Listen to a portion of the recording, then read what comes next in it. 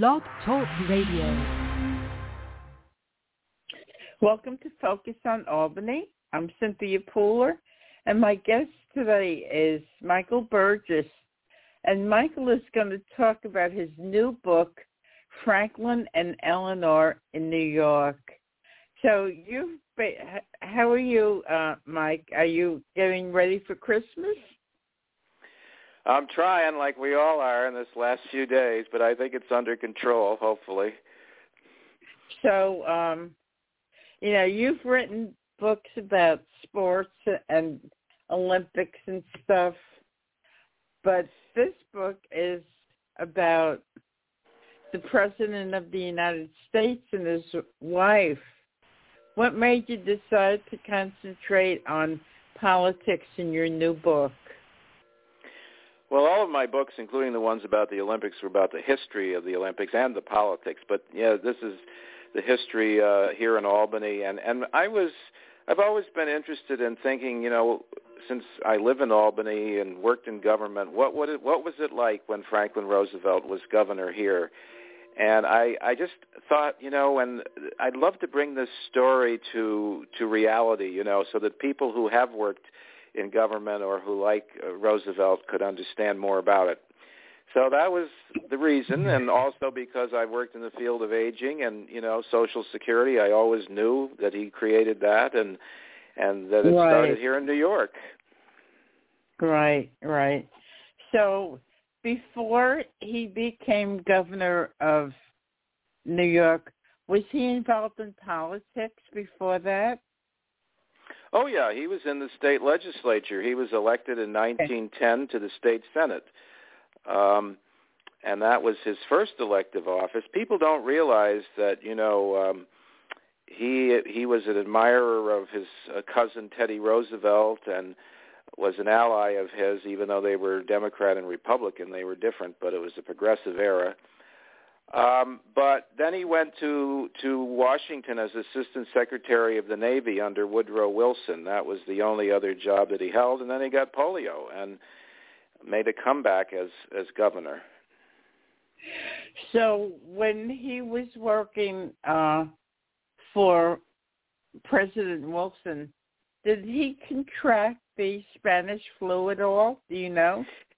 Yes, he did. He got sick on a ship on the way back from World War I. When toward the end of the war, he had been over there as Assistant Secretary of Navy. Came back after being at the battlefields, and there are a lot of folks on the ship who got sick, and he got sick, and he had double pneumonia related to the Spanish flu. And he was a sickly guy, He got a lot of other things, which I guess people did get back then, He wasn't able to campaign for state senate in 1912 because he had typhoid, I think I said in the book. So, yeah, it was a tough time, and I like to make that comparison, because in those days epidemics were pretty common. Oh, wow. So was Franklin Roosevelt the last politician who rose from the New York State Senate to president? Well, let's see. We haven't had any New Yorker who's been president since him, except Donald Trump, and he didn't participate in the state legislature. So yeah, I mean, from the New York Senate, he went on to be governor. People don't realize that Franklin Roosevelt, was actually the Democratic nominee for vice president in 1920. That was 12 years before he became president. So he was pretty well known, as was the whole Roosevelt family. But he lost that election that was the year that Warren G. Harding was elected president. So one of the chapters you have is life at the Executive Mansion. I live right around the corner from the Executive Mansion, and I knew that there was a lot of stuff built just for FDR, one of them being an elevator because he couldn't go up and down the steps. So what was built to accommodate Franklin Delano Roosevelt and his handicap of polio? Well, that's interesting that you mentioned that because I actually wasn't aware it was built during his time. But the thing I did mention in the book was that there were some greenhouses behind the mansion, and he had them converted into a swimming pool because he was getting therapy in Warm Springs, Georgia, at the springs there for his polio. And he wanted to continue to be able to swim. In fact, he didn't really want to run for governor in 1928. Al Smith twisted his arm and said, I need you to run, because Roosevelt still wanted to be in Warm Springs to continue his therapy so he could walk better. But he said, well, okay, they told me that they're going to draft me, and it's my call to duty, so I'm going to come back and run for governor. So how many people from Albany, when he became president in 1932, how many people from Albany did he take down to Washington with him? Well, he took a lot of them because just like nowadays, he took his key advisors, any president would. But in those days, the people who'd worked with him in New York became famous in Washington, especially Frances Perkins, the first woman ever in the president's cabinet who had been I think she was also the first woman here in the cabinet. He put her as Secretary of Labor in Albany, or of Industrial. And that was just incredible because, they were worried that most of the people working in that department didn't ever have a woman boss. But anyway, she went to Washington. She was really, in many ways, the architect of the social policy of the New Deal, labor, unemployment insurance. She had her hand as chair of a special committee that drafted the Social Security bill. So she was a key one. Henry Morgenthau Jr. was his neighbor in Dutchess County, and he went to Washington and became Secretary of the Treasury. James Farley he was his chair of the Democratic Party in New York, became the Postmaster General and chair of the National Party. So those three were big people, and Harry Hopkins was another name that people might hear from history, who was also involved with the creation of relief programs during the Depression in New York, and then in the New Deal also. So one of your chapters is called FDR and Radio, the New Political Medium of the 1920s. As you know, we had met several years ago when I had first started Focus on Albany, which is a podcast. And now the shows that I do for a podcast, it's edited, and I'm now on the radio on WCAA. So FDR and radio rings a bell with me. Yeah. Was he when he would go on the radio, would it be a national program? No, it was mostly geared to New York State at that time, but sometimes he did make a couple addresses, I think, that were carried nationally when he was running for president, but he was still governor. I think there was definitely one of those. And there may have been another time where one of his speeches was picked up on the national radio feed, but most of them originated out of WGY in Schenectady, which I like to mention, being local, and that, of course, was the flagship of General Electric, which was based in Schenectady. Right. And it was radio was a very big key to his success because, as Eleanor, I quoted her, and Frances Perkins saying that he had this manner that assured people during the Depression. They heard him speak on the radio like they were sitting in like he was sitting in the living room with them, And he spoke in a folksy kind of, he'd say, my friends, and he'd use the radio to educate people. He'd explain to them, okay, here's what we were doing in the state budget, and I want you to understand how, the process works and how your taxes are spent on different programs. So people developed this bond with him, and it was a big key, Eleanor thought, to his success. I had tried several times to get Andrew Cuomo to come on WCAA, and when I had seen Governor Hochul on Lark Street when she first became governor, I got the card from her her chief of staff, and I told the chief of staff that I wanted her to come on WCAA, but I don't think they realized the importance of a station in Albany getting their message out. So when I read about FDR on the radio, that really sparked my interest. So when FDR was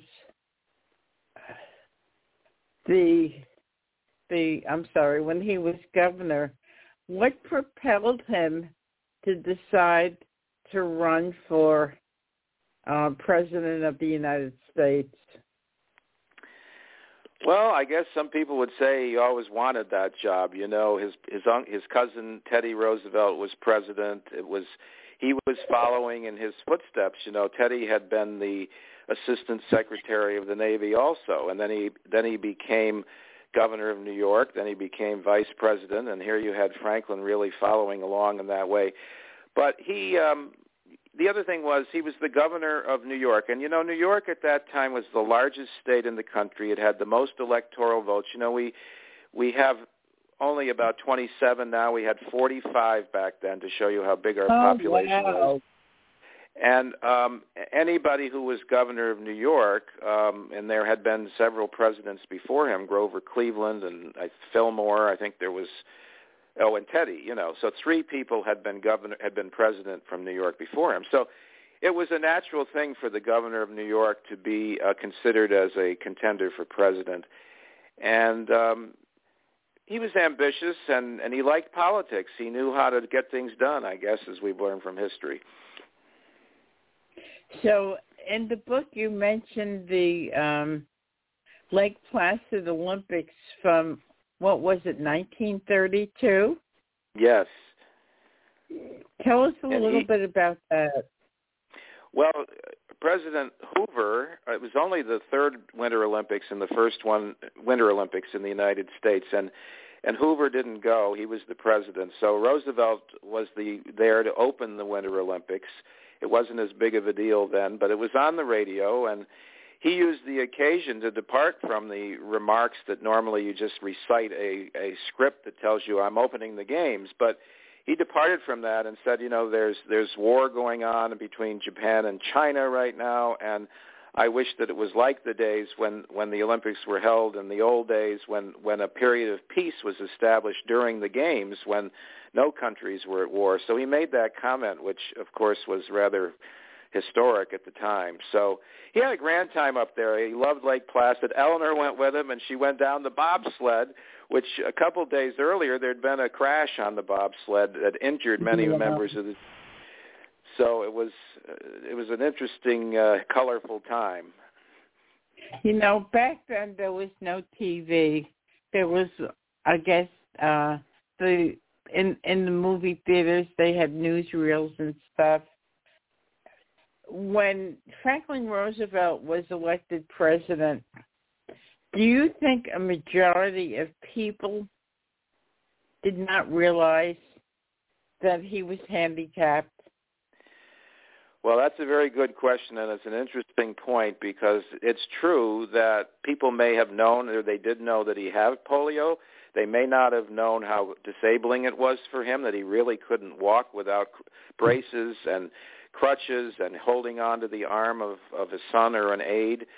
So he was very rarely pictured. He asked the media not to film him getting in and out of cars or, you know, struggling to move around. And they abided by that in those days. So many people never realized. And, you know, the other thing that was so critical about him is if people said, oh, he's disabled, the minute that he came out with his voice so strong and positive, people sort of forgot about it, because he said, obviously he can do the job. He'd get up there, you know, in that famous inaugural address, the only thing we have to fear is fear itself. Right. People just forgot and said, you know, it's not an issue because he knows what he's doing. He's got the energy. When he first was nominated to run for governor, they thought, oh, he'll never be able to do this job, but we'll put him up there and we'll have the Lieutenant Governor Lehman campaign for him. Well, he took off in his car and traveled all over the state. He outworked so many people. So it's incredible. So what role did Eleanor Roosevelt play as First Lady of Albany and then First Lady of Washington? Was she a powerhouse in Albany? She was becoming a powerhouse. You know, when he got polio in 1921, he was sidelined. He was out of politics. He had to recuperate. And Lewis Howe was his top political advisor, who had been with him since he was in the state Senate. And he coached Eleanor and said, you know, you should get involved and speak for Franklin. And that was when women first got the right to vote. And Eleanor became involved in a lot of organizations like the League of Women Voters. She got involved in the state Democratic Party. She would go out and speak for him. And over the years, she became a force that I felt was so important to mention in the book because she was literally called his conscience. He was a progressive. He had great instincts about serving the common people, but Eleanor really had a feeling for every person. She was really the woman when she went to Washington who fought for equal rights, for making sure that women and African Americans were considered for jobs because many times they were discriminated against in employment in the New Deal even. So what an historic person she was, and you know, I wrote at the end of the book that, you know, she lived 17 years after him. She started her life under being born under Grover Cleveland, and she ended up working with Martin Luther King and Rosa Parks and part of the Civil Rights Movement. Now, Teddy Roosevelt, he was called the progressive, but he was a Republican. How different were the two men? Well, Teddy was, you know, a great outdoorsman, and Franklin had been until he got polio. I mean, Teddy was known for being the trust buster, you know, the square deal. His mark on history was that he broke up the monopolies, and we hear a lot about that today with the huge, you know, Facebook and the technology monopolies today, or as some call them, monopolies. So he was a trust buster back in the days of, you know, when railroads and oil were running the show. He really made a mark on the White House. And Franklin viewed him as a role model. Even though, as I said, they were from two different parties, you got to remember it was the progressive era. And both parties, you know, they passed the amendment for direct election of senators. Women got the right to vote in 1920. Both parties were trying to move in that direction at the time. So, you know, you're an advocate of history. Would you say that Franklin Roosevelt is in the top 10 as far as you're concerned?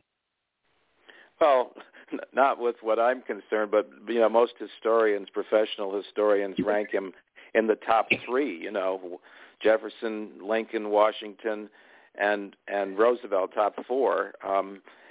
So he consistently gets that, and some rank him even higher than that, you know, number 1 or 2. I think like anything in history, which, you know, I'm an amateur historian, I've studied it, I think that it's the person and the times that they're in. And Roosevelt was in a very critical time, the Great Depression, and he rose to the occasion. And he really, you know, inspired the country to have hope. People were afraid, you know, during the Depression. They'd never seen a calamity like that in this country where 25% of the people were out of work. They were on the streets begging, selling apples. And he gave people, you know, also the banks were closed, and he had, you know, closed them for a few days, and then they reopened. He helped bring confidence to people, and it was just an extraordinary bit of leadership that he exhibited in a very difficult time. We all know the mark that he left on America, you know, with the New Deal and, you know, all of those wonderful programs that he started, Social Security. But what mark did Franklin Roosevelt leave on Albany? Because what I had read was that even back then when he became governor, the O'Connell machine was operating in full force back then. Yeah, in Albany they were operating, and in fact, when he ran for governor, there were the talk of having some of the people from Albany run. Mayor John Boyd Thatcher was considered for governor, but anyway, Al Smith wanted Roosevelt, and I should point out that while Roosevelt stands out large in history, towering over everybody, Al Smith at that time was the towering governor of New York. He had served 4 two-year terms. It was only 2 years then. But he was the person who created the modern state government. He got an amendment passed to the state constitution to give the governor more power over the budget, which we still have today. And Roosevelt came in really complimenting and saying Smith was the one who created a powerful executive in New York and who did a lot to straighten out state government and make it modern. But of course, Roosevelt then, being in the Depression, he was the one who implemented a lot of that. And Smith, they ended up being at loggerheads because Smith tried to win the presidential nomination against Roosevelt in 1932, and he was kind of like, here's my understudy running. He's the guy I picked to run for governor. Now he's running for president. I should have another chance. I lost in 1928 because there was, the economy was riding high and they were bigoted against Catholics. Well, now the economy stinks. Mm-hmm. Wow. So it's an interesting story between the two of them. Uh-huh. So how long did it take you to write your book on Franklin and Eleanor? Well, it's funny. I started reading some books about Roosevelt, and I've read some before this, but right around when the pandemic started, I was reading a book about Roosevelt, and then I started to read some more. I said, I'm going to read some more about him. And I'd had this idea about writing about his time as governor, and I began researching and said, wow, this is really interesting. I didn't know, when I write books, I don't know if they're going to turn into a book. I kind of think, okay, let's see what I have here. And then I just started writing in July of 2020, which is, 17 months ago, and just kept writing. And sooner, after a while, I said, oh, my goodness, I've got 30,000, 40,000, and 50,000 words, which turned out to about 200 pages. And I said, I got a book. But so you and I both live in Albany, and the Roosevelts lived in the governor's mansion at the time. From your understanding, did Franklin and Eleanor frequent any maybe restaurants or places to go to? Are you aware of them mingling in the city of Albany? Not too much. I mean, there is the Women's City Club here in Albany has a page on their website about Eleanor was a member, at least in name, of that group, and she lamented that she was working as a teacher and used to commute to New York City when Franklin was governor. She worked at the Todd Hunter School. And so she lamented that she didn't spend as much time meeting what she said, the old Dutch families of Albany. I should have liked to have known them better, she said. But I think that, she was certainly during the campaign season and in the political season, I think they were out and about. I quoted in the book that she spoke at the Ten Eyck Hotel once that was down on North Pearl Street where she spoke to the State Democratic Party. She was involved in, the League of Women Voters, as I mentioned. So she was out and about. I mean, Franklin, it was harder for him to go anywhere, with his situation he had with polio. But, I mean, I think that certainly the local politicians and the O'Connells and all of those people, they certainly mingled with them, and they were over at the mansion probably on a regular basis. Okay. So do you have any understanding of the interaction between Dan O'Connell and Franklin Roosevelt? Were they chummy? Were they friendly? Were they not friendly? I don't have an awful lot on that. I mean, actually, Paul Grandal in his book on Mayor Corning had a little bit about that. I think, Roosevelt was a reformer, not so much geared against the Albany machine. He was against Tammany Hall in New York City, and he went against them, and he actually, ended up forcing Mayor Jimmy Walker out of office for his corruption, which I put in the book. So he wasn't certainly against the Albany machine, and Mayor Thatcher, I have a few descriptions in there from the New York Times about when Roosevelt was nominated for president, and when he was reelected as governor in 1930, how the Albany machine, including O'Connell and Thatcher, had huge parades for Roosevelt when he returned to Albany after the election for governor, reelection, and then after the nomination for president. They had this huge parade. I included the whole story. They got it off at Union Station. They had a parade up State Street over to the mansion. There were 1,000 people on the mansion grounds. They had horns blaring and sirens and people hanging out of windows. It was a great scene that none of us really know much about unless we read this history. So if anybody is interested in purchasing your book, how could they do so? Well, right now it's up on Amazon.com. Now, I know some people like to buy locally, and it's just not in the bookstores yet. It will be in January because Amazon's sort of a print-on-demand. They do this very quickly for one book. But, to print in bulk, it's going to take a few weeks to get into the bookstores. But people can order it if they want from the bookstore here in Albany. It's Stuyvesant Plaza, which I've been working with to publish the book. They have a publishing platform. And it'll be in some other bookstores in our area. But you can go to any local bookstore and ask them to order the book if you want to do it that way. But Amazon says they'll get it to you by Christmas, which is Amazon, I gotta have it out there on all the available ways to sell it, Great. And for people around here, I'm happy to when I get some copies myself to sign it and hopefully do some publicity about it and sign it and get it to people. So great. Thank you so much for doing it. I think people should know a little bit about the governor's mansion and their residents.